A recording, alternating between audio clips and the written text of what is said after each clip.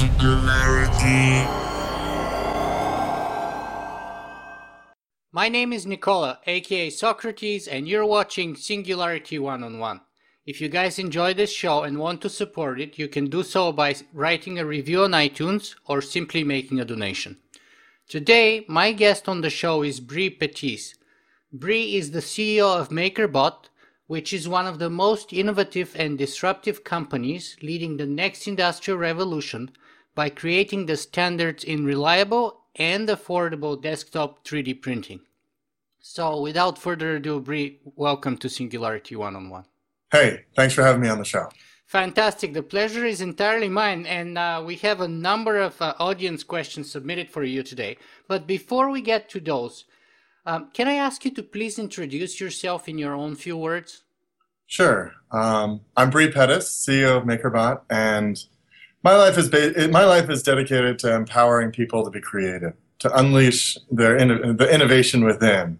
And I did that as a puppeteer, I did that as a school teacher, I did that making videos for Make Magazine, and I do that now making videos as CEO of MakerBot. Which also involves videos too. Involves making videos and giving interviews, yes. But that's a very interesting personal story. Tell us how you started up as puppeteer and a teacher, and I want to find out about the puppeteer end of things too, because I know some about the teaching end. And then you eventually end up being the CEO of this highly disruptive, revolutionary 3D printing company. You know, one foot in front of the other, and I try and keep myself in my life. I've tried to keep myself open to opportunities and say yes when something seems exciting, and I've taken some risks, but for the most part, I just love thinking. I love thinking about what happens next and trying to make that happen. So, I got into puppetry and was lucky enough to end up working for Jim Henson's Creature Shop, pushing rubber gorilla technology farther than it had ever gone before, and ended up getting into puppetry, starting at my own little puppet theater, doing a bunch of workshops in schools, and then ended up really liking working with young people. So got my teacher certificate and became a school teacher for 7 years in Seattle Public. And then I ended up basically making videos for my students because I found that when I was teaching them, if I made a video of myself teaching them, they would actually pay more attention to the video version of myself than to me just standing right there. So one thing led to another, and the next thing I know, I was sharing them with the internet, and people were watching them. So I ended up getting this gig, and then that led into getting a gig at where I had to make a video every week, where I had to make something. And this need to make something every single week and make a video about it and a PDF explaining it so that other people could make it too and take it farther. That's really powerful. I ended up writing this thing called the Cult of Done Manifesto, which is basically based on that time of my life where I had to make stuff, I had to get stuff done so I could get more stuff done. And then ended up starting a hackerspace here in New York City called NYC Resistor with some friends. And out of that grew MakerBot. So it's, it seems like a, crazy thing, puppeteer, school teacher, but it was just one foot in front of the other the whole way. And with my intention to spend my life empowering people to be creative, it just opportunities happen, and I take them. That's amazing. You were there also a very popular podcaster too, which I should have mentioned during my introduction. Yeah, back in the day. Yeah, and I think I was like the 13th video podcaster, video blogger back in the day, but. The lucky number 13 for you. but let us talk a little bit about MakerBot. Sure. So what is MakerBot, and perhaps you can tell us something about the products and stuff. Sure. So MakerBot is a company and it's a group of really smart people who all share the same vision and mission to empower the world with 3D printing. And so we make 3D printers, and we make 3D scanners, and we make software that supports this, and we really want the world to be a more creative, more wonderful, more innovative place. And For individuals, that means they get, to basically have a factory on their desktop, have a MakerBot on their desktop. And basically back in the day, you had to be a tycoon to be able to have access to a factory. Now you just need a MakerBot and a good idea. And then, we just kind of pretty exciting stuff just happened. We just launched 3 new 3D printers. The MakerBot Replicator Mini, a small MakerBot. The MakerBot Replicator Desktop, which is really the medium-sized MakerBot, and the MakerBot Replicator Z18, which allows you to make things that are 12 by 12 by 18 inches tall, wow. Which means you can make full-size human busts. You can do all sorts of crazy. It's going to I cannot wait to see what people do with this. And so behind that, we also have the software, which is just important. We spend a lot of time, energy, and money developing software that if we do our job right, it's easy and you don't even think about it. So the software behind it, we've got a desktop application, a mobile application, and a creative tool, MakerBot Print Shop, that lets people create things easily. The whole idea is to just unlock people's creativity and let the innovation flow. Yeah, the apps are usually as important as the actual hardware. And you guys have a very good reputation about sort of updating and upgrading the firmware of previous generations of your hardware so that it actually improves its capabilities in the end, right? Yeah, and I mean, it's actually, we take a lot of pride and we take a lot of feedback from the community.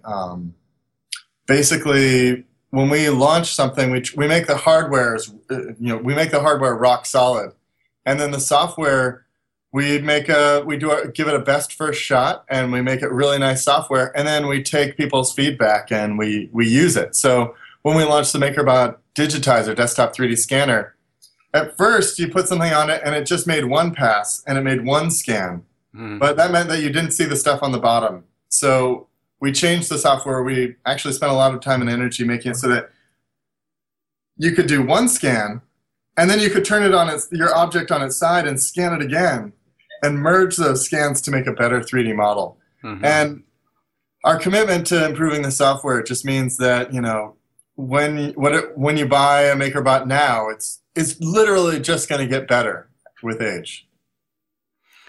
Let me ask you about the printing resolution. How is that developing, and what level are we at right now? We've gotten to the place where printing resolution doesn't really matter. It's interesting. We used to, when we launched the MakerBot Replicator 2, we talked a lot about how about 100 micron layer resolution, and that's about as thin as a piece of paper. So when you make stuff at that resolution, it's really, really smooth. It's a trade-off with time. The higher the resolution, the more time it's going to take. The lower the resolution, the faster it's going to make it what you want. And for most people, the standard resolution of 200 microns is perfectly fine, and that's all they need. And it makes just beautiful things, and it's a good balance between resolution and how much time it's going to take. But I will say, we don't really talk. I mean, even though it's important that people know that they get the best when they get a MakerBot. It's becoming less about the statistics, the specifications, and more about what you can do with it. So the ease of use turns out to be really important. We've got people who have roomfuls of every 3D printer in the world, and they end up using their MakerBot all the time because you can literally I can be in my office here, and I can go, oh yeah, I want to make something. I'll go to Thingiverse, I'll download it, I'll open it up in Makerware, I'll slice it, I'll put it on an SD card, and I'll walk over to the MakerBot and start it. And that could take me like a minute and a half. And so I can literally be like, oh, I have to go to the bathroom, but I want to start a print first, go through the whole process, start the print, and go to the bathroom without stressing out. So that workflow is actually, it's probably more important than the actual specifications, even though the specifications are awesome. So we're talking more about like what you can make with it rather than the machine. And I think this is kind of normal evolvement of technology. Back in the day, when you bought a 2D printer, the box had a picture of the 2D printer and a list of all the specifications. Now you just want the thing to be reliable and you want to be happy. So it's a little bit of a different game as a product matures. So you're saying it's already reached that point of maturity where resolution practically disappears in the background, and on the foreground we have ease of use, probably price. How about the price? What's the price range of your new products that you mentioned, the three newly launched products? So one of the cool things about the new products is there's no compromises. Each of them has the same extruder, a professional grade extruder. Each of them has the same electronics inside them with the same software, this professional grade software. So even though these three printers are all three different sizes, there's no compromises if you get the small one. You're literally just getting a smaller build volume. And at the small end, the consumer end, it's $1,375. And then the medium one, the MakerBot Replicator, is $2,899. And then at the high end, you've got the MakerBot Replicator Z18, which is $6,499, which if you go out and look at other 3D printers that have that build volume, it can be, it's just a fraction of the cost of any comparable 3D printer of the build volume. So, and the cool thing is, because they all share the same infrastructure, you're really getting whatever size machine you get, whatever size 3D printer you get, you're getting a professional level machine. Let me ask you this though, are they already pre-built? Because the original models you had to kind of hack and put together yourself. Are those prices that you're quoting for already pre-built machines, or do you have to finish them? We've built them. We've sent them through a regiment of testing before they go in the box, and you get them ready to rock. Plug and play, one-touch 3D printing on the small one. Fantastic.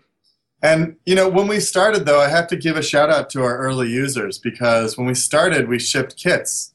And you had to really be into it, because it's a complicated thing. It would take people weeks and months to assemble their MakerBots from that they bought in like 2009. Now we made it in order to kind of go for the bigger mission of a MakerBot on every desktop in the world. We have to make it easy for people. We had to move away from that. And it's interesting, we actually, with the MakerBot Replicator 2, and the MakerBot Replicator, when we announced that we were going to make fully assembled 3D printers, a small portion of our community was like, I really like making them. And so we said, I'll tell you what, we'll if you really like making them, we'll put it together, we'll test it, and then we'll take our lunch hour, and we'll take it apart and put it in the box for you so you can put it together and enjoy that. And nobody took us up on that. Yeah, I actually remember interviewing Eric Boyd, who is the president of Hack Lab Toronto. Oh, yeah. And a couple of years ago, and they had one of the earlier versions there. A lot of those machines are still in use. So yeah, I am absolutely sure it still is. And we've really focused, one of the things that we focused early on is having things being modular and serviceable. So we don't make it impossible to take this thing apart. We make it so that, if you want to change something up, or if you roll it downstairs and you need to buy some parts and and fix it up, it's really easy to work on these machines. We didn't make it hard for them to. We made it so it's very serviceable. So if you're a tinkerer, you can still get into the hood and see how it works. And what about the filament? I know that you're using this PLA sort of renewable bioplastic made of corn kind of a filament. Yep. Is that biodegradable? When you say made of corn, renewable, does that mean that once you print something and if you throw it, would it biodegrade by any chance? I think the appropriate phrase is compostable. Biodegradable is actually a technical term that requires that something break down with a certain amount of time. Yeah. So actually, like cups, if you were to make a cup out of this material on your MakerBot, and it had a very thin wall, you have a very high surface to volume ratio, yeah, it would break down very fast. It would biodegrade very fast. But being biodegradable is actually a technical term that if you were to make something that was solid, your surface area to volume ratio changes, and so it would take longer for it to biodegrade. So officially we can't say that it's biodegradable because that's a technical term that requires a certain time frame of breakdownability. And because we can't control the end user's parts, how thick they're going to print. It will biodegrade, but it won't biodegrade within. We can't guarantee that it would biodegrade within the technical specifications of biodegrading. Does that make sense? Yeah. Sort of the technical answer. Yes, it breaks down in your compost pile. Depends on the shape of it, is how fast it goes. Fantastic. Now, what about one of the most common questions submitted by listeners today is what about other colors and especially other materials? Yeah. So I think we've got more than 30 colors at this point, and we've got a lot more coming. We really want people to be able to make things in different colors. And, you know, we did experiments with dual extrusion. We actually still sell the MakerBot Replicator 2X, which is a 2-color machine. And what we ended up finding is that people wanted to make multicolor things, and the best way to do that was to make things in multiple pieces and assemble them. When you look at the plastic things in your life that are different colors, you see that, like, you know, like this little taxi, it's actually 2 colors, but it's actually a lot of different parts that have then just been snapped together. Mm-hmm. It's the same thing with 3D printing. If you want to make something in multiple colors, you just make multiple parts and snap them together or glue them together. Mm-hmm. And what about multiple materials? So I have a very large material science team that's working on that, and we have a couple materials. We have the MakerBot PLA filament, which, as you mentioned, is a renewable bioplastic, and just a ton of colors, including you can have solid colors or translucent colors. We've got some sparkly colors with sparkles in them. And then we've got ABS, which you can use with the MakerBot Replicator 2X. And that's a more traditional bioplastic. It shrinks more. It's more fussy plastic, but we've got lots of colors in that. And then we have the MakerBot Flexible filament, which you can use in the MakerBot Replicator 2, which is it allows you to make things that then can be flexible, which is nice. Mm-hmm. Bree, let me ask you, what is the most exciting upcoming product that you can tell us about? You know, one of the downsides about being a public company is it's actually illegal, and I can go to jail for telling you about upcoming products. But what I can tell you is that we're really focused on making this easier, more accessible, more friendly, and we're just going to keep doing that. We've done that from the beginning. We're going to keep doing that. And, you know, my goal is to empower everyone to have access to a MakerBot 3D printer. And so we're just going to keep pushing and pushing and pushing to make that happen.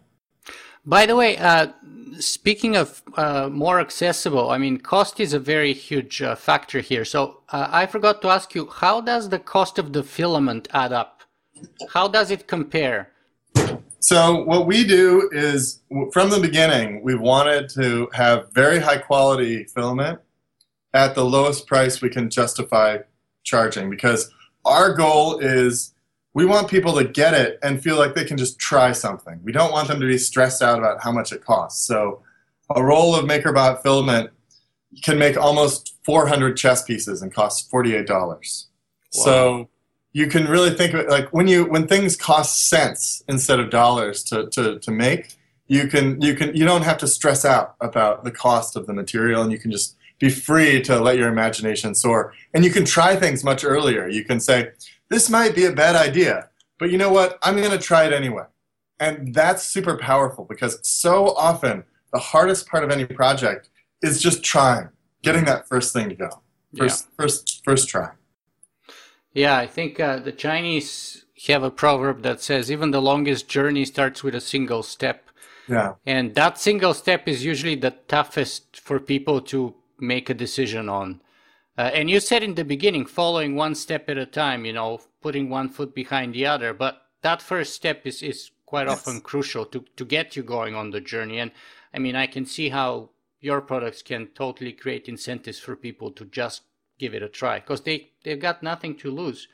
But let me move on our discussion here to some more general and, if you will, more philosophical questions. So let me begin by asking you, what are your work's motivation and goals? Ultimate motivation and goals. Well, I think for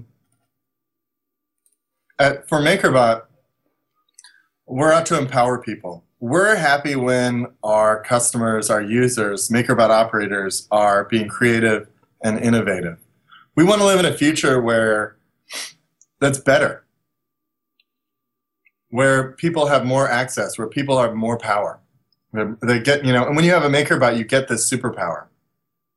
So we're highly motivated by that. And so that also connects to accessibility, getting these out there, doing a lot of education, just showing people what's possible. So much of what our challenge is telling them they can do it. So many people think, oh, a 3D printer, that's something, for engineers. But it's not anymore. We've made it easy and friendly enough that anybody can use it. So that's one of our challenges. And then I think, we're always just striving to be better. We want to be sharper. We want to be we just always want to be, an improvement. I heard you once say that you want to democratize manufacturing. Would you mind elaborating on that? Yeah, I mean, I think that's, I believe that. But we are out to make this technology accessible and friendly and make it so that, you don't have to be somebody with a factory to be able to come up, have an idea and get it out there in the world. So let me ask you this then. How important is open source for you within that process or that goal to democratize manufacturing? We actually started as a very hardcore open source company, and we made a lot of mistakes. One of our first mistakes was we shared our development. We had launched the MakerBot Cupcake, our first machine, and then we uploaded the plans for our next machine just months after launching that machine. And it was just the seed of an idea. There was another 12 months of work to do to really develop it. And our users saw that we were working on a new machine, and they stopped buying the current one. And we actually almost lost the company because we just didn't have, luckily we weren't paying ourselves and there wasn't a lot of cost because by being so open, we ended up shooting ourselves in the foot as a business. What we do have that's really, and later on we ended up I got a design patent because we were getting knocked off. People were taking our designs, shipping them to China, having labor that, paying people $1 an hour to make clones that weren't as good and selling them as if they were our 3D printer. And then that caused all sorts of problems. So I had to put a stop to that. What I would say is one of the places that we see a lot of amazing open work happening is on Thingiverse. And that's because people are sharing, they're not sharing out of a sense of needing to get paid for things. They're sharing out of a sense of, I made this, I want to show this to the world, I want to let the world build on this and keep going forward. This is the same spirit that I had when I made videos and tutorials and all this kind of stuff. So we have I would say, we have probably open source is one thing, but one level up is sharing. And we're dedicated to sharing as much as we can. And so, when we launched the MakerBot Replicator 2, our extruder was a little complicated. It was a great extruder, but it was a little more complicated than it needed to be. And our community actually said, here, try this. And we tried it, and sure enough, it worked better than the one we had made. And then we went ahead and we made that one better. So we improved on that. So I think that there's a real back and forth that can happen, and I think companies that share with their community get a huge advantage. I think that when you mix, open source specifically works best when there isn't a company involved, when it's a community project. When you look at projects like GIMP, the image manipulation tool, you look at projects, like even on GitHub, a good chunk of GitHub is open source and a good chunk isn't. So I think what you see is as much as you can share, it's a good idea, and we've done that. Let me follow this up with a couple of other questions. Now, to me personally, one of the ways, and apparently there are many problems with that too, but one of the best ways to perhaps democratize manufacturing is if you can have a printer that can print a copy of itself. So, one of the great things is that there's a project out there called RepRap. And actually, our first investor was Adrian Boyer, creator of the RepRap community. And the good thing is if you have and MakerBots have created a lot of RepRaps, and then those RepRaps have created more RepRaps. I will say it's not for everyone. If you're the kind of person who wants to make a 3D printer, you can absolutely use a 3D printer to make a 3D printer, and it feels awesome and it's great. If you're the kind of person who just wants to make stuff with 3D printers, then you get a MakerBot. And it's interesting. A lot of people make 3D printers with MakerBots, and that makes me happy. I like that the RepRap project is supported by MakerBot. And to be fair, we were actually, I got my start contributing to the RepRap project. My first 3D printer was a McGuireBot, which actually was called a RepStrap 3D printer, because it wasn't a 3D printed 3D printer. It was like we made it out of plumbing, like pipes and stuff like that. So let me give you this, yeah. one of the more critical sort of questions that was Sure. submitted by a viewer named Karen Chapek-Carr. And he asks, how does he feel about using RepRap and Arduino technology and efforts and giving nothing back, not even a credit? We give credit. We give a lot back. We give a lot of credit. There's some people who are grumpy about that, and I can't stop that. And I've got some significant trolls in the RepRap world. And what people have to understand is that RepRap is very powerful, and it's a great force in the world for people to create 3D printers from scratch at home. It's not for everyone because it takes a long time. Having built a lot of 3D printers, it can be very fussy, and it takes a lot of work. But I would argue with that actually by creating Thingiverse, by creating this platform for people to share, we've actually done I've literally contributed millions and millions of dollars of work hours of our employees to open source projects that are still out there. Our original tool, Replicator G, great tool, still out there, totally open. People can do whatever they want with it. They can grow it. And in fact, our competitors did, in fact, use it and benefit from it, as well as the RepRap community. So I would kind of put that back and say, we do give credit to RepRap. I just gave credit before you asked me the question, saying, hey, we were really, that's where we got our start, and then we took it in a different direction. I think what people have to understand is that a project is different than a product. When you work on a community project, it's very powerful to share everything because there's no money involved. And if you benefit, everybody pays it forward. As a product, we had to make something that just works. And that required a lot of, and we invited the community to participate with us. At some point, the project became difficult enough that we weren't getting contributions from the community. There were like 4 people who were contributing. And it didn't make sense to keep going in that direction. Do I support it happening? Yes. I mean, I buy 3D printers on Kickstarter, and I love it when they're open. I talk about the RepRap project, and Adrian, as an investor in MakerBot, benefited significantly from his investment in MakerBot. So in many ways, we've given just frankly him a lot back. Mm-hmm. I think that if I were running RepRap, I would probably wish that it got more attention as well because it's a really cool project. I'm not the person to do that because I have a 3D printing company, but I think that it really deserves attention. My last question within this realm would be kind of this sort of very tough question, very complicated too, but let's see what we make out of it within the limited time we've got. So Karl Marx's greatest, it's still on the topic of sort of democratizing manufacturing, right? Karl Marx's greatest criticism of capitalism was that sort of the bourgeoisie had full control of the means of production. Now, with what you call the democratization of manufacturing, basically on every desktop, people would almost have control over manufacturing, over the means of production. How do you think that would impact on capitalism?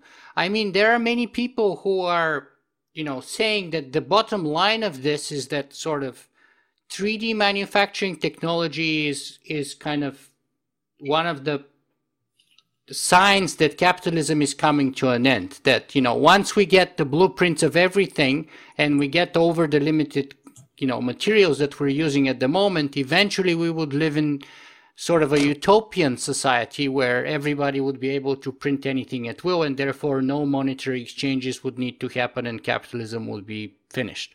How do you feel about all that? I mean, I'm not a politician and I'm not a philosopher, so I can't really claim to be an expert on all this stuff, but I think it's worth looking at what happened with the rise of personal computers. Did personal computing and, end the use of Book sales? No. People still write books. Did personal computing end, news? It might, but it still hasn't. It's been a long time and it still hasn't. So I think that while there are people who love to explore the possibility of, okay, I can make everything now, I absolutely don't need any infrastructure, I don't need government, I don't need all that kind of stuff. I don't think that that's a very short-term realistic kind of way of thinking. What I see is that individuals can get a lot of leverage by having these. If you're the person at your job with a MakerBot, you're going to be able to make things faster. You're going to be able to keep your job, you're more likely to keep your job than other people because you're going to have that superpower. When I think about how people use this in business, actually businesses use MakerBots to accelerate the manufacturing process. So it's not just individuals who are using them. We sell them to businesses that use these to accelerate the process. We also see it become as a tool that turns ordinary people into entrepreneurs. And so I think that the idea that, I think it's a fun exploration for philosophers to explore the possibility of what happens when everybody has the means of production. I think that the realistic thing is we have to think it's not just everyone as a citizen, but it's every community. We start seeing these things pop up in libraries. What happens when every library has a MakerBot? What happens when every school has a MakerBot and students have access? And I don't think it necessarily means the end of manufacturing. A lot of people would love to say, like, oh, great, this means the end of manufacturing. But when we see manufacturing using MakerBot 3D printers in their practice, it doesn't end their business. It just accelerates it. It makes it possible for them to innovate faster, for them to accelerate that process and make it more affordable, more accessible, more friendly for people to get into it. So I think rather than ending manufacturing, it may actually end up creating a whole group, a whole class of people who have access to manufacturing and don't have to go to a four-year institution and don't have to go be trained in a manufacturing facility because they're going to have that experience when they get a MakerBot. Mm-hmm. Let me move on our discussion here with another question submitted by science fiction writer William Hertling, who is asking you on the topic of the Thingiverse. So his question goes like this. In the music, books, and app realms, devices are good, but content is king. Apple, Google, Amazon have all had devices, but the ecosystems they create around delivering content is what gives them influence and profit. In the long term, what's more important to MakerBot, the 3D printers or the Thingiverse? I think it's actually bigger than both those. I think that for us, we talk a lot about the ecosystem because we want it to be friendly and easy and accessible. And it's interesting. Some people say, like, what's the killer app for 3D printing? What's the thing I'm going to make on my 3D printer that's going to make me want to buy one? And I don't think that's really the right way to approach it. I think it is actually, now that we've developed an ecosystem, you can actually enter it, and the killer app may be that you can make anything. I mean, it's kind of like asking, like, which song is responsible for music being popular? Right? I like that. I think that everybody, I mean, my first tape was Michael Jackson Thriller, right? That's what did it for me. But I'm sure what was your first music? What did you first get? The Beatles. You got the Beatles? Yeah. So the Beatles hooked you. So I think the Beatles might have been the killer app for music, quite honestly. I think they probably did more to make it popular. They really, in many ways, created pop music. Yeah. But people were listening to music for, thousands of years before that. We can't credit the Beatles with creating music, probably, but making it accessible, you look at the Beatles, but then you also, like, how did you get that? You probably went to a record store. The record store had to exist. The labels had to exist. The infrastructure for making records or whatever. Well, I grew up in communist Bulgaria, so there were no record stores and stuff like that. We had, like, one of those tape things. I don't even know how you... Cassette tape deck. Or 8-tracks? No, yeah, 8-tracks, not cassette tapes. Those were very rare, so you had to actually take the tape and run it through the thing and sort of twist it around and play it. Yeah, so that's the first time I actually heard music was on such a device, and it was the Beatles, and it totally blew my mind. What album was it? Oh, I don't think it was an album. It was probably like, Twist and Shout or something? yeah, well, it was more like Yesterday or Let It Be or something, Oh, or so it's like the Girl. White Album. Yeah, Yeah. Yeah, yeah, that would do it. I mean, yeah. the White Album blew people. Yeah, that would do it. Cool. Totally, totally.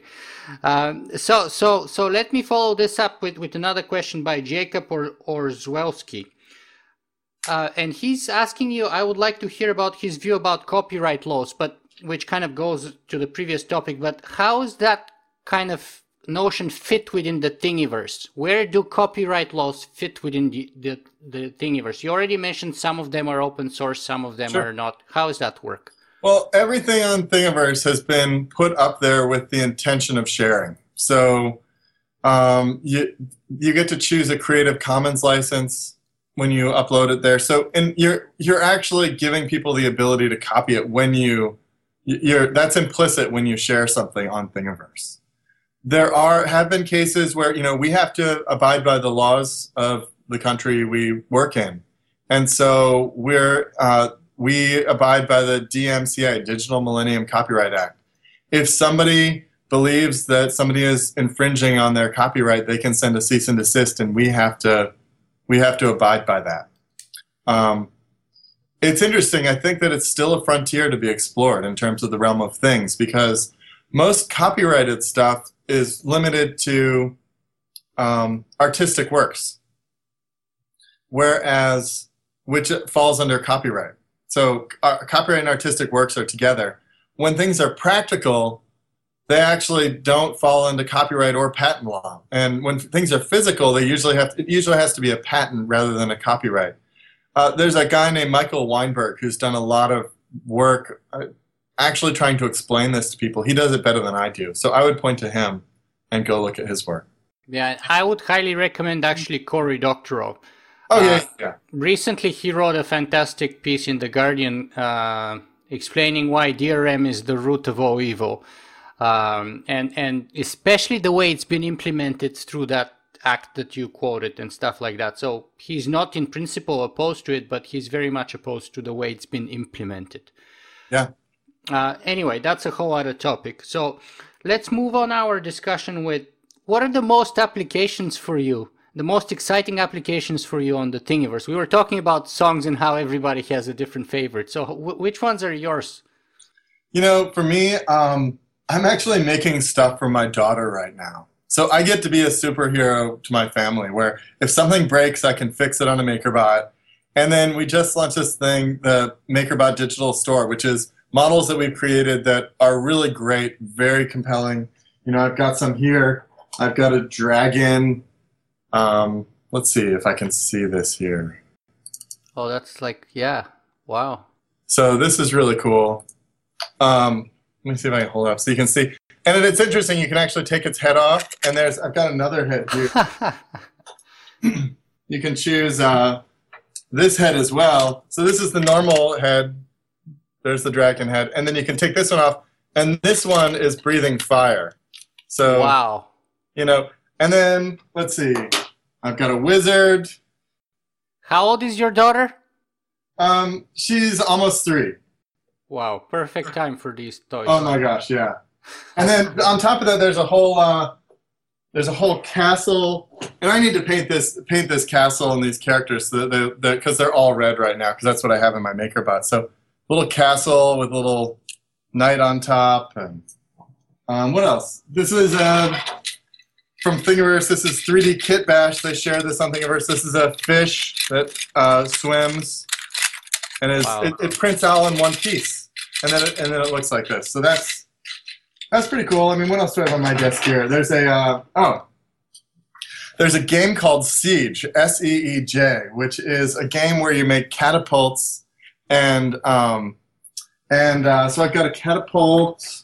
You have a catapult that you make, and then you've got a bunch of bricks that you make, and you can shoot you play a game where you try and get through the bricks with the catapult and knock over the little flags. And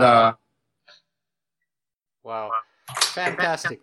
What That's what I'm about into right now. what about other like general sort of applications of your MakerBots? Like I've heard you talk about NASA.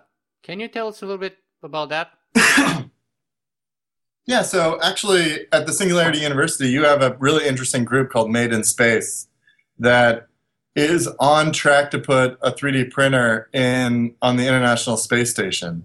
That's so cool.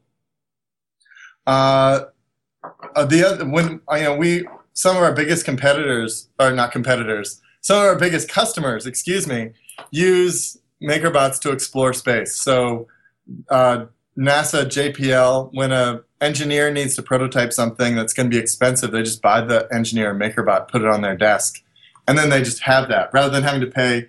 The first time they bought something, it was like the prototype was $5,000, and the second time they made it, they just bought a MakerBot. We just did a great video piece on Lockheed Martin, which had to do they had to do a fix on the James Webb Space Telescope, which is the next generation space telescope. And the telescope was in the cryo chamber, which is where they freeze it as close to Kelvin as possible, and they suck out all the air to like give it the same experience as if it was in space. And they let it sit in there for a while to see if anything breaks. And while it was in there, they realized that they were going to have to fix something. So they MakerBotted a replica of the part of the telescope they were going to fix. And then they used their MakerBot to make the parts that they were going to need to fix it, baffles to keep cosmic rays from hitting a certain sensor. And then they even MakerBotted the tools that they were going to have to use. And they practiced for like a month. And then when it came out of the cryo chamber, they were all ready to go. They had all the pieces. They put it in there and they just fixed it right away. So wow. They figure it saved them months and months of time. Yeah, that's amazing. So let me ask you this. It's another audience question by Mike Cassidy. What will be a couple of the biggest leaps in the design of 3D makers that you hope to accomplish in the next few years? I'm really excited to see what students do. I think that we're going to be really surprised by what young people do with this technology. I think that if we can just let them at it, they're going to do more than we can ever imagine. Mm-hmm. And that connects with the next question by Cynthia Stewart, who is curious as to the perceived limits of 3D printing. Are there any well-defined parameters? Well, there's material science. I mean, we're bound by what you can, by the periodic table for now. So there's material science. There's the build volume of the 3D printer. I mean, at this point, the biggest MakerBot you can get makes things that are 12 by 12 by 18 inches. If you want to make things that are, but the true MakerBot operator doesn't see that as an obstacle. I mean, we've got folks like this is a model by Cosmo Wenman, and he makes this on a MakerBot, and this is much bigger than what you can make.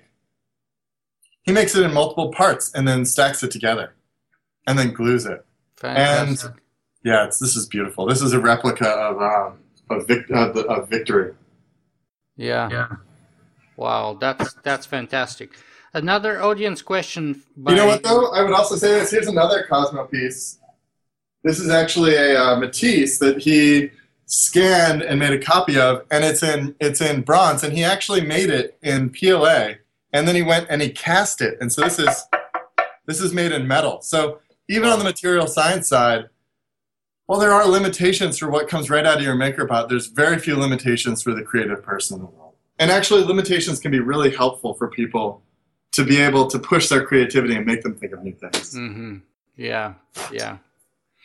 Jacob Merrill here asks, how can we directly recycle the old broken world around us into printing filament?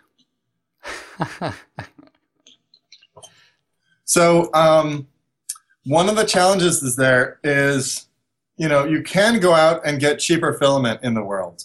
There are people who will make it, but it's generally low quality, and our biggest problem we have when people call support is they're using somebody else's filament, and it's dirty, it's got dirt in it, it's got sand in it, it's got dust in it, or it's not made to tolerance. The machine that we use to make our filament is the size of a semi-truck.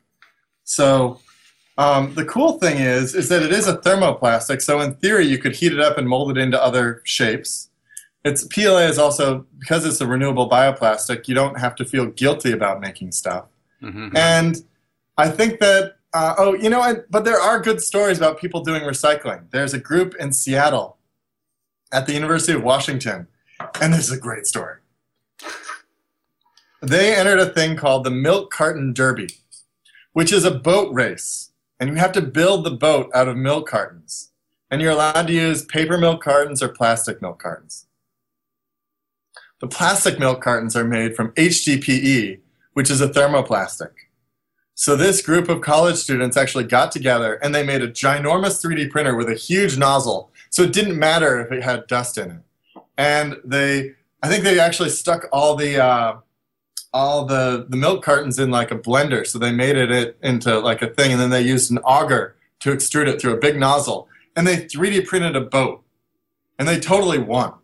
Wow. And of course, they immediately were accused of cheating, and it was a huge controversy in that community because they had literally made it out of milk jugs, but they had sort of broken the milk jugs down into their base components, which everybody was a little bit grumpy about. But they totally made a real boat that was like aerodynamic and all that kind of stuff. And I just think that that's a great example of recycling. Fantastic. Let me throw a couple of other William Hertling questions at you. First one is there a path from where we are now to where we might see printers for the home that could print the whole smartphone? Yeah. Or other electronics in full? I mean, I just saw a project to make a smartphone out of an Arduino. So, I mean, I think 3D printed electronics are possible, but the applications are probably a little bit thin right now. But I don't think it's impossible. I mean, what I would say is if you want it badly enough, go out and make it. So that's the challenge. Very well. Fantastic. Let's see if our audience takes up on this. I totally cheer for it. The next question is, by the way, and I kind of on the same topic as the next questions, the previous interview that I did right before you is with a scientist called Gabor Forgac, who is the founder of Organovo and another company called Modern Meadow. And those two companies specialize in 3D bioprinting of either tissues and eventually, hopefully, full organs or meat and leather. So let me ask you this, again, a question by William Hertling. Scientists are printing living tissues and structures today, mouse legs, kidneys, ears. It seems feasible that we could print replacement organs cultured from our own living cells in the not too distant future. What do you think, when do you think this will make it out of the labs and into the common practice? I mean, it'll make it out of the labs and into common practice when it actually works. So, and it can be tested and relied upon. So if it's a good idea, it'll get there. Mm-hmm. I don't know exactly when. I can't make a prediction. I don't know enough scientists working on that. I think he would be a better person to answer that question since he's working on it. But let me ask you this though, because in a way, what I'm trying to get at here is this question: how do you see MakerBot in 5 or 10 years? Because, like, I mean, in 3D printing, it seems like anything is possible, at least theoretically. So, and you've been like a very sort of exploding startup company. Brad Felt recommended that I talk to you. He said that he's one of the most exciting companies that he can think of is MakerBot. So that's why I want to get at this. Where do you see MakerBot in 5 and even 10 years from now? Maybe. I think your question actually sort of is the answer. You said theoretically 3D printing can do anything. So for us, in the next 5 years, in the next 10 years, in the next 30 years, we have to figure out what we can take from the theoretical to that makes sense to bring to people. Mm-hmm. So that's our challenge. And then, what's your biggest dream, Bree? I actually think it would. Well, I've got lots of dreams, but give us the best case scenario, the biggest, most boldest dream that you have. Well, what's weird is probably the boldest dream I could possibly have is that 3D printing would be ubiquitous and boring. But that's not very exciting.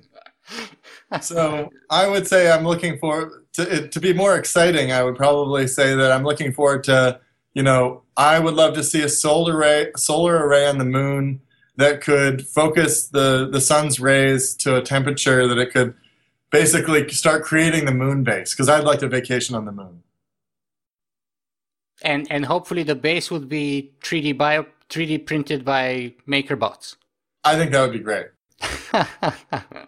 Fantastic. Yeah, and it could help in the colonization of Mars, etc., right? Yeah, absolutely. Absolutely. I think it will be very interesting to see how it's used in the space station. Bree, the second last question that I always ask of my guests is, where can we find more about you and your work? What's the best place for us to sort of follow both you and your company? If you want to follow me, probably the place I'm best at sharing is on Twitter, and I'm just twitter.com/Bree. And for following MakerBot, it's the MakerBot blog, which is makerbot.com/blog. And that's really where we do our best to share everything we can about MakerBot. So I'm probably easiest to follow on Twitter, and then MakerBot's best to follow. MakerBot actually has a great Twitter too, so you could probably do. It really depends where you're at. If you're on Twitter, follow us on Twitter. If you read things regularly or subscribe to RSS feeds, you can subscribe to the MakerBot blog. Fantastic. And I follow you everywhere there, so both you and the company, so I'd recommend that. And the final question, and perhaps the most important one for our interview today, is we've been talking for well over 45 minutes by now, and I want to ask you, what's the most important thing that you would like our viewers and listeners to take away from this with you today? I think the most important thing is something that isn't about technology. It's about being able to try things and do it. So I would say the thing I'm most hopeful for is when people take their passion and they apply a MakerBot to it. So, there's stories of set designer Casey Hallgren. She makes her sets now with a bunch of MakerBots. And then on top of that, she's become an entrepreneur selling dollhouse furniture. So the stories like that, and like the RoboHand project, where two guys decided to make a prosthetic hand for one of them and shared the design, and it's now been downloaded more than 70,000 times on Thingiverse.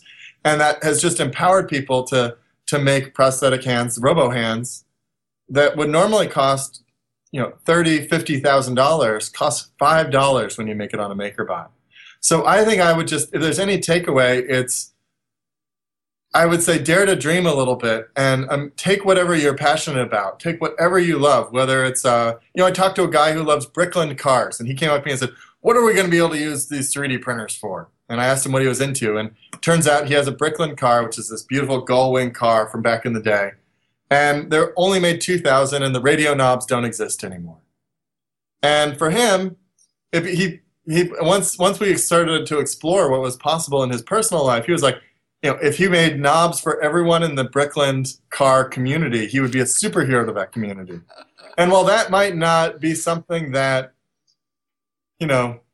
replaces a liver, for that community, it changes what's possible. And so I would just encourage people to think about whatever it is they're passionate about, add a MakerBot to it, and sort of like chemistry, when you put two things together, something magical will happen. And that's what I'm excited about.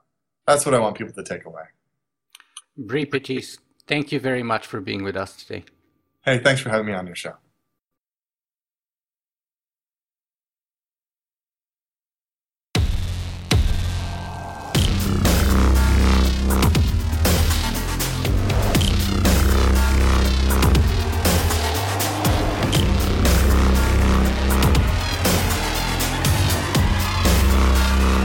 Singularity.